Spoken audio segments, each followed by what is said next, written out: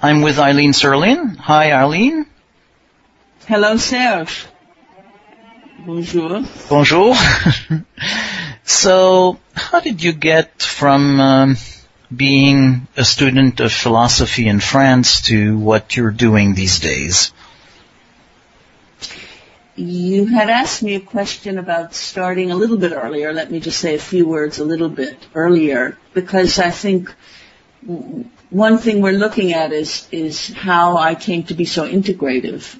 And so I did say as a child I was a little monkey. The world of nonverbal communication was very natural for me. I used my body I always imitated people. I could tell a lot by the way they walked and carried themselves, and used to caricature people as amusement for myself and other people. But I'm always fascinated by the way people move through the world as their signature. It's always spoke to me very, very strongly about who they were and what I could sense.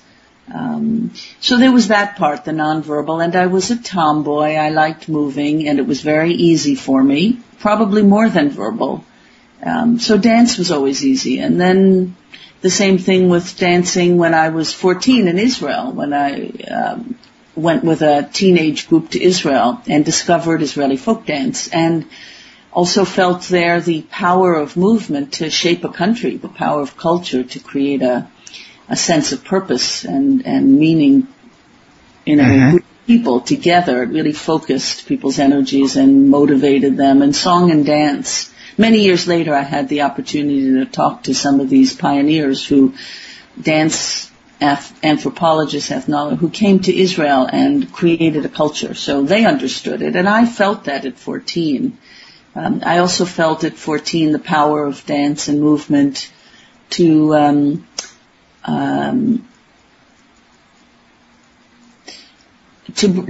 bring life to a community. I felt that the suburbs in America were very boring and very disembodied, and very teenagers didn't have much to do. But in Israel, I felt that this way of dancing and working the land and really carried the ideology, brought groups of people together. And again, many years later as a dance therapist, I found this working in psychiatric hospitals everywhere, the power of movement to really both express the daily life, but also to transcend it into some kind of ideal of health or wellness or purpose or meaning. Mm-hmm. So all of those I felt early on. So there's a lot there, and just maybe to provide some emphasis in the many, many things you say about dance and movement, part of it is the expressive ability of dance and movement for an individual, something that happens at the level of the group, but also in your own very early interest in being, as you say, a monkey, a sense of picking up at a very nonverbal level, picking up movement, that transmission of movement, that kind of understanding, empathy, connection that can exist through movement. I sent you, I think, an article that came out of many years later. I think I called it kinesthetic countertransference, trying to articulate what it is that I'm sensing when I get a feel about someone. And of course, you read your own body. Years later, I learned Laban notation, and I use some of that to articulate because it's such a precise language, some of the things I'm feeling. But it's more of an impression when you're feeling it about what the other person is conveying. And of course, you carry that other person in your own body. So I know that the joke among dance therapists is we're very good at merging, not so good at separating. But I think we do tend to pick up other people's bodily expressions very quickly in our own bodies, and then of course have to work to sort it all out and understand what belongs to whom and where the boundaries are and all that after the fact. So as we're talking about dance therapy and merging, separating, so in a way that dance of merging and separating that takes place, is it okay to talk a little bit about what happens during a session when you do dance therapy? A lot of people are familiar with body psychotherapy in which every body psychotherapist does something a little different, has different modalities, but maybe what is happening in dance? Is there really a dance between patient and therapist? Oh, yeah. And of course, dance therapists will say the same thing. Every dance therapist works probably somewhat differently. And then, of course, there's different schools of dance therapy. Some is when you're working with someone, you never move with them. You sit still and it's all an inner communication, but you don't have overt movement. And others really move with the person to use their own body and energy to kind of amplify or exaggerate or dialogue with the other person at a certain point in the process. Do that. So again, for me, I cannot stay in any one camp. It always depends on the moment, whether I sit still or move with someone and in what way. I can't make a prescription out of it, but you'll find people, saying all variations. I think some of the biggest differences for me between the somatic therapies I'm imagining that you describe and what I'm imagining I do in a session is, number one, most dance therapists, I think, don't start with a problem to be fixed. Somatic is more you have a pain or you have something that calls attention. A specific problem. Dance therapy, it's much more like improvisation. I think the problem emerges often in the course of the moving or the issue. I don't start with a kind of a warm-up I kind of assume when people come in often, we're all a little deadened, unable to feel. It's in the course of the warm-up and the moving that you start feeling yourself and your issues start feeling again. So you don't always come in clear about what you want to work on. And improvisation is such a big part of dance therapy, I think, in that you're always, I think the way it's described is kind of tracking the images and the themes as they begin to clarify themselves in the movement. Yeah. And the role of the dance therapist generally is not prescriptive, as you're not trying to fix something, you're trying to help clarify it, which sometimes means exaggerating it, amplifying it, focusing it, but you don't want to impose. It's very process-oriented. Mostly, you don't try to impose your own sense on it of what it is, what it means. You try to help guide the person so they come to their own clarity about what it is. So, for instance, the client is entering your office without necessarily a very clear idea of a specific concern or issue or topic. And in that hypothetical case, there's a little bit of a warm-up where you go into some kind of movement. Yeah. It's kind of a paradox. I had a woman come in once who just was uneasy, kind of agitated, didn't know what the problem was. As she moved, she began to look more clear. Sort of a sense of discovery. She was finding it. And then all of a sudden there's a kind of aha moment when it comes to consciousness, really, what the movement's been about or what the theme is. And you can see a settling in the whole body that Gene Genlin calls it kind of the felt sense. I worked with him. He worked with me. That moment of when the felt sense comes to conscious clarity, the whole body sort of settles into it feels like something is settled into place. And what she said, the big insight she had was, I'm confused. And that sounds kind of silly, but that really was what was bothering her. And once she got a handle on the problem, she could then start trying to figure out how to go about working on that issue. So it doesn't have to be that you fix the confusion. It's just that you get clarity about what is out of balance or what is out of sorts. Right. That she had clarity about being confused. Yeah. Yeah. That leads you down a path to an expression of the problem. So that happened as she actually was in the process of following the movement, the dance, and that brought up what was stored inside, maybe what, it helped, in a way, to use Jen Lin's wording, to carry it forward. Yes. Yes, exactly. So, Eileen, you talk about narrative in terms of describing your work and what you do with clients. And narrative, for many of us, is something that's very strongly associated with words and talk. How do you see the narrative unfolding in dance and movement? Let me go to the end of that question for a second. Because as you're talking, I'm thinking again about the Paris Opera Ballet. Mm-hmm. Beautiful film I just told you about.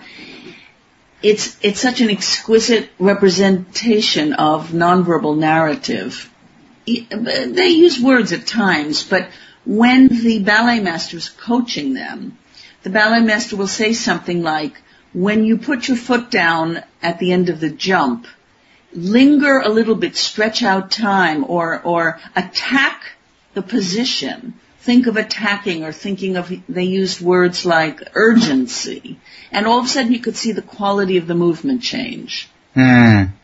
So the end point that I want to get to, and this gets back to the point of integration, when you see the dancer's whole movement change very subtly around one subtle point, you can see how exquisite it is when mind and body are moving together. That's what I called about embodied thought.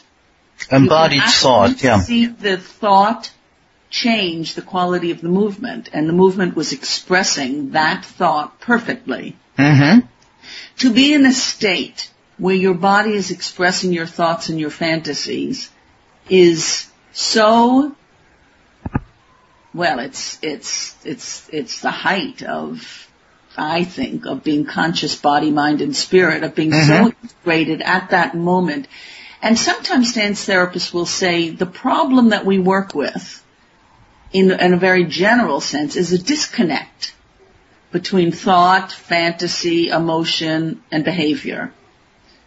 Most people have some kind of, are hiding. Either they think one thing, but they act a different way, or they feel something that's disconnected, and it's, to bring all of those into a perfect harmony is very, very rare.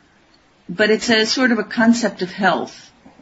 And you can see in the dancers of it's like a platonic ideal of this perfection of mind and body together. And when you're moving in that kind of, it's a beautiful harmony where your body, there's no, it's what Laban used to call shadow, shadow energies.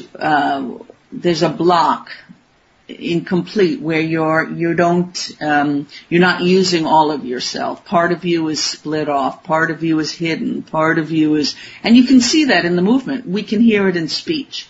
So back to your question about narrative.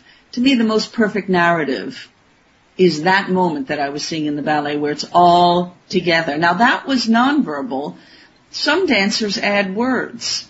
Some dance therapists say that the original art forms were not separated. It was like oral poetry where the words were not discursive words. They were not to-do checklists of our day-to-day. Most, many, even words can be disconnected from affect and fantasy. So part of what dance therapists, I think, try to do is to bring expression into all the dimensions together, so that the words, I often will start with movement, and then the words that come from the movement, I find if people are in a group or working with me, the words are more coming from the heart or from the center of the body somewhere, from the soul, than just from the mind. So narrative is really all of it, I think, together, tells the story, but the story speaks in one piece. All the elements are working together. So you're in a way just what you're doing is promoting integration, because at that moment what's happening is you no longer have the disconnect between different ways of expressing or different ways of feeling or different ways of knowing. Exactly.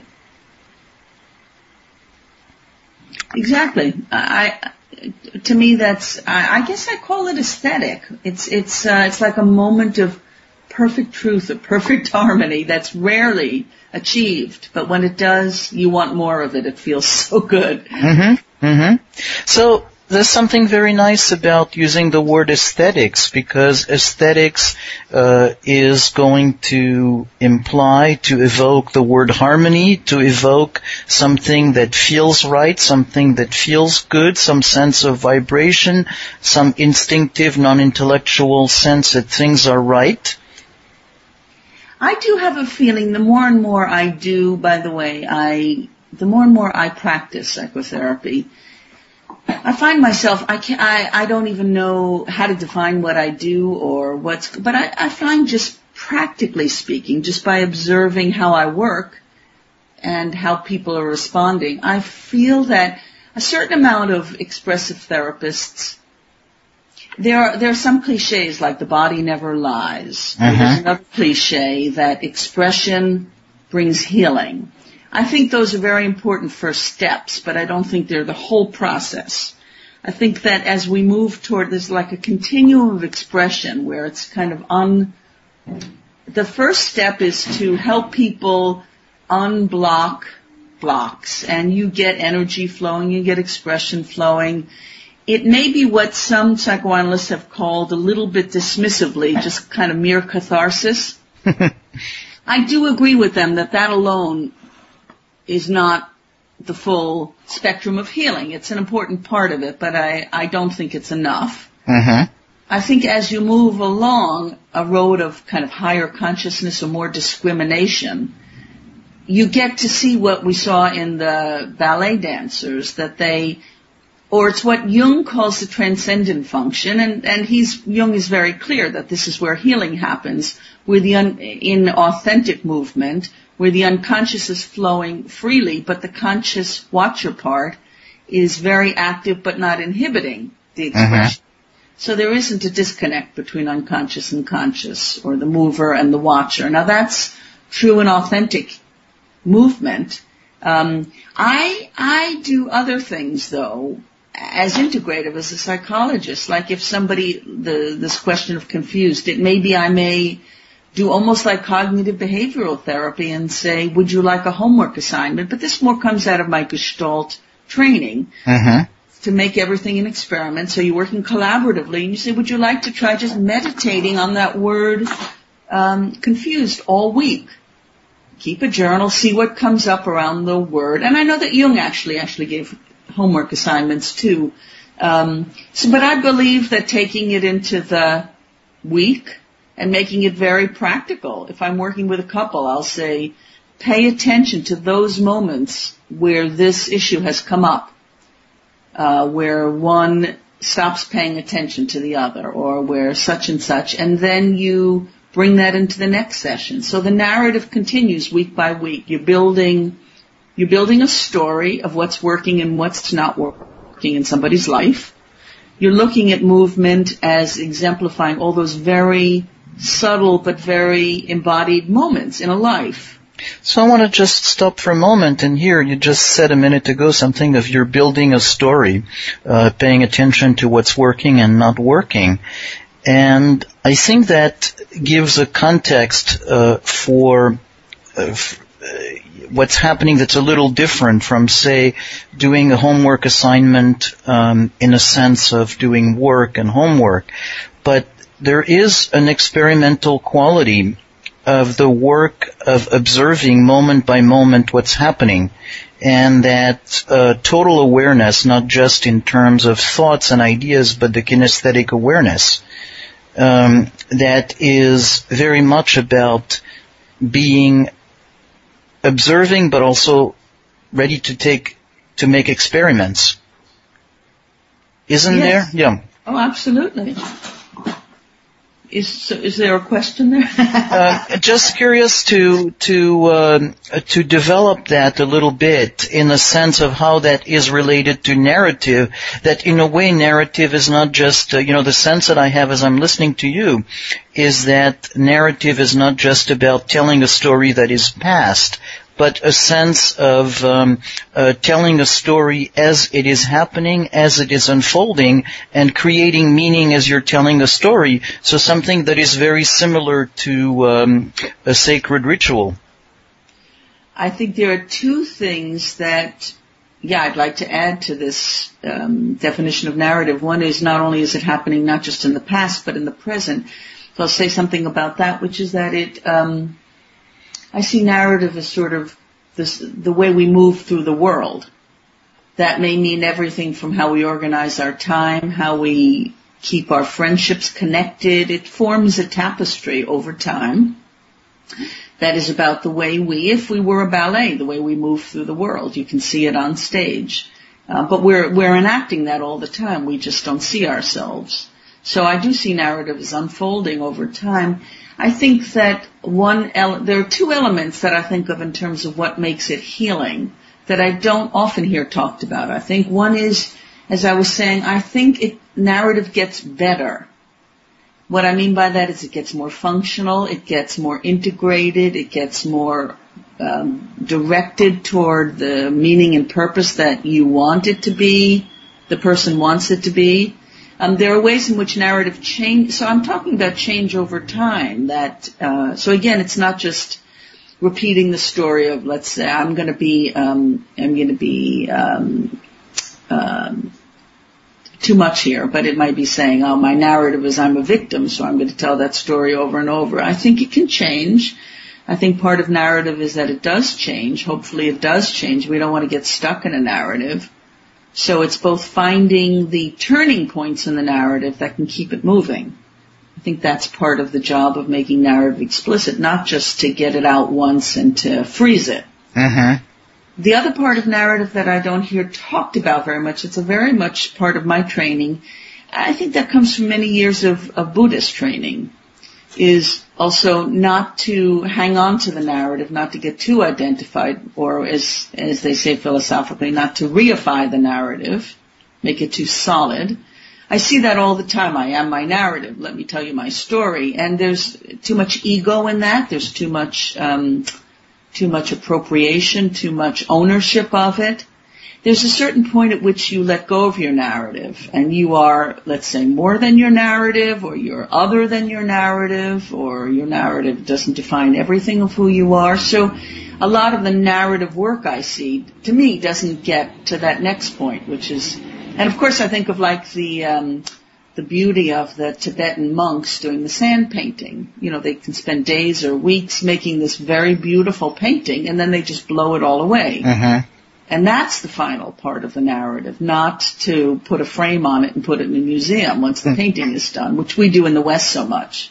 I think we get caught in our narrative. So it's to help surface the narrative, see what it is, get it moving, get it unstuck, help it change, and then let go of it.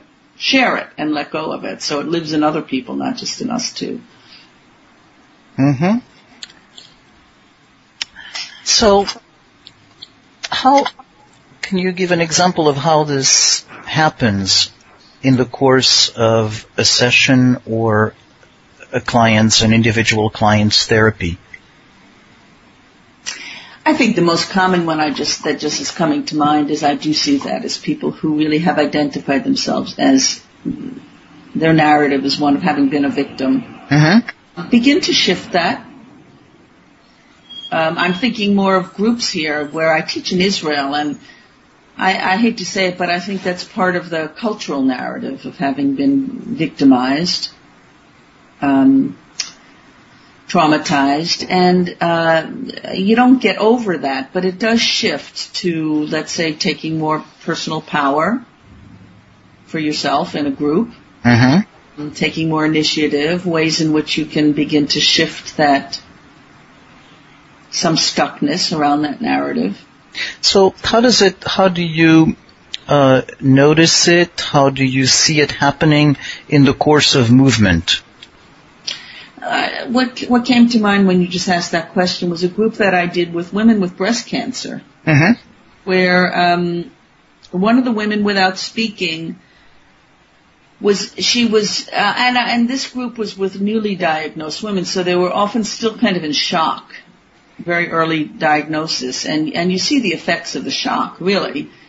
She was pretty much hiding in the corner through a good part of the group. Didn't particularly want to share drawings or move with other people or anything like that. By the end of the group, she was literally in the center of the circle, kind of the one to take down everybody's phone numbers and promise to stay in touch and so on. She'd taken on leadership roles. And, I mean, you can see literally moving from outside the circle to a central position.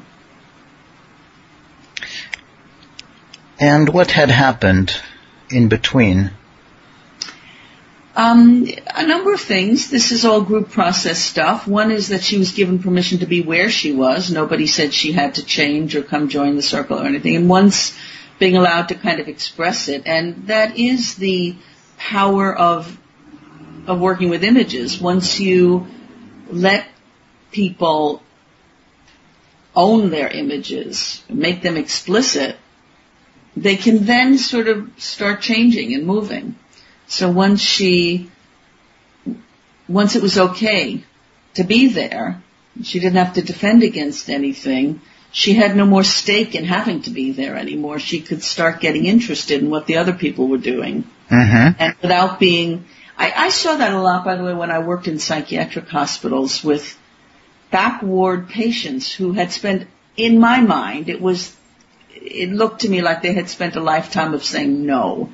No, I won't join this society you all live in. No, I'm going to march to my own drummer. No, I'm not going to be a good boy or good girl. No, I have nothing more to lose because I'm in here anyway.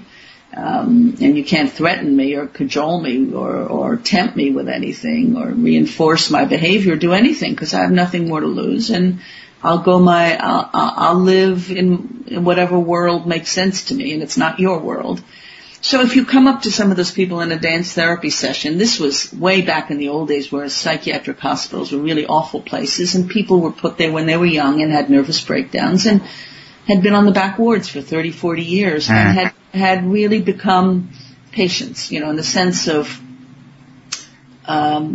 frozen into those roles. Yeah. If you just put on music and go up to one of them and said, would you like to dance with us? 99% you're going to get a no, if any answer at all, of course. But I learned, and I had masters in following this in apprenticeship on Bronx State Hospital, if you just put on music and you very indirectly create a sort of a flow in the room, you're consciously being indirect. You sort of swirl around people with energy and create little eddies of energy and get some music going that kind of carries, makes a holding environment for the whole room, but you're not focusing on any one person. So once you don't focus on them and often pretend to sort of ignore them, you turn your back and you go on, they, not being put on the spot, will often start coming forward and wanting to join just because it's seductive. And they don't have any stake in saying no anymore. So, and often by the end of an hour, you'll have a circle going just by having created the center of gravity in the middle of the room and among people. That makes it hard to resist. And it's the same thing about most of us. You want to be invited in, and you don't want to be put on the spot to have to repeat your old pattern of saying no, or this is the only way I know how to assert my individuality, as you say A, I'm going to say B, or whatever things we've been stuck in for so long. You don't want to replicate that. So you create something different that creates an opening, and that will allow people to shift or be different. Yeah. So that sense of creating the conditions for the flow, the respect for what's keeping people stuck, but creating the conditions for the flow. That's right. Yeah.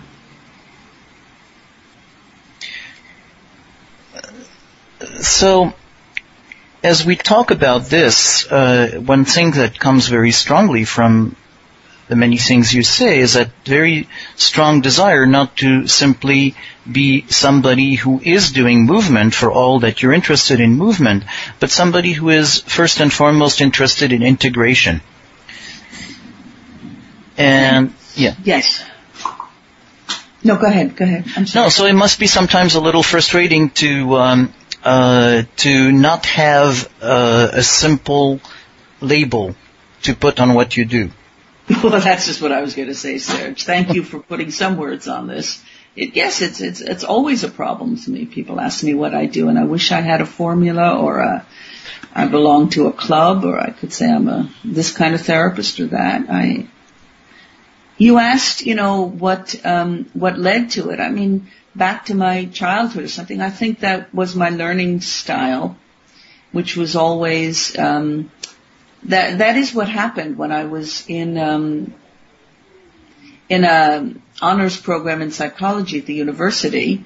It was all very exciting, and I'd say, but what about movement? Where's the body? And then I found Anna Halpern and went off studying with Anna, and then became a dance therapist. And I was among dance therapists, I would say, but what about philosophy? And what about, more advanced clinical training and work? And then I went off and studied something. Gestalt was quite integrative for me then.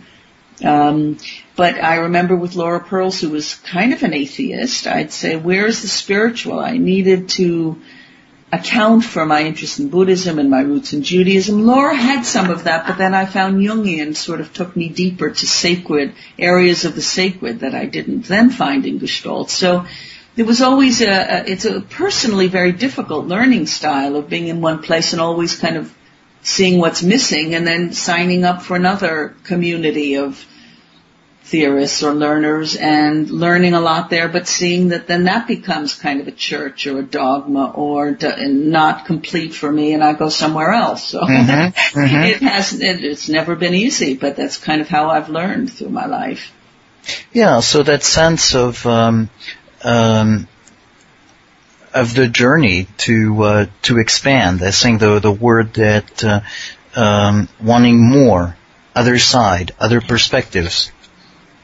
You say expand, and I'm chuckling, thinking now I'm trying to get better at, as you see, technology and putting myself on Google and finding keywords and AdWords. I'm not even a baby at this, but this is what I see all the young people doing as we older therapists watch the marketplace change, and it's such a struggle. And of course the whole trend, at least in psychology today, is towards niche marketing, niche, and, keywords, and, focusing down, specialization and fragmentation. It's exactly the opposite of, what has been so much of my own life's work, and it's very frustrating. So maybe one way to the question that comes to mind is, how does one maintain a sense of wholeness in an increasingly fragmented world? Is that the question for me, for our day, for therapists, for you? Yeah, it's a very good question.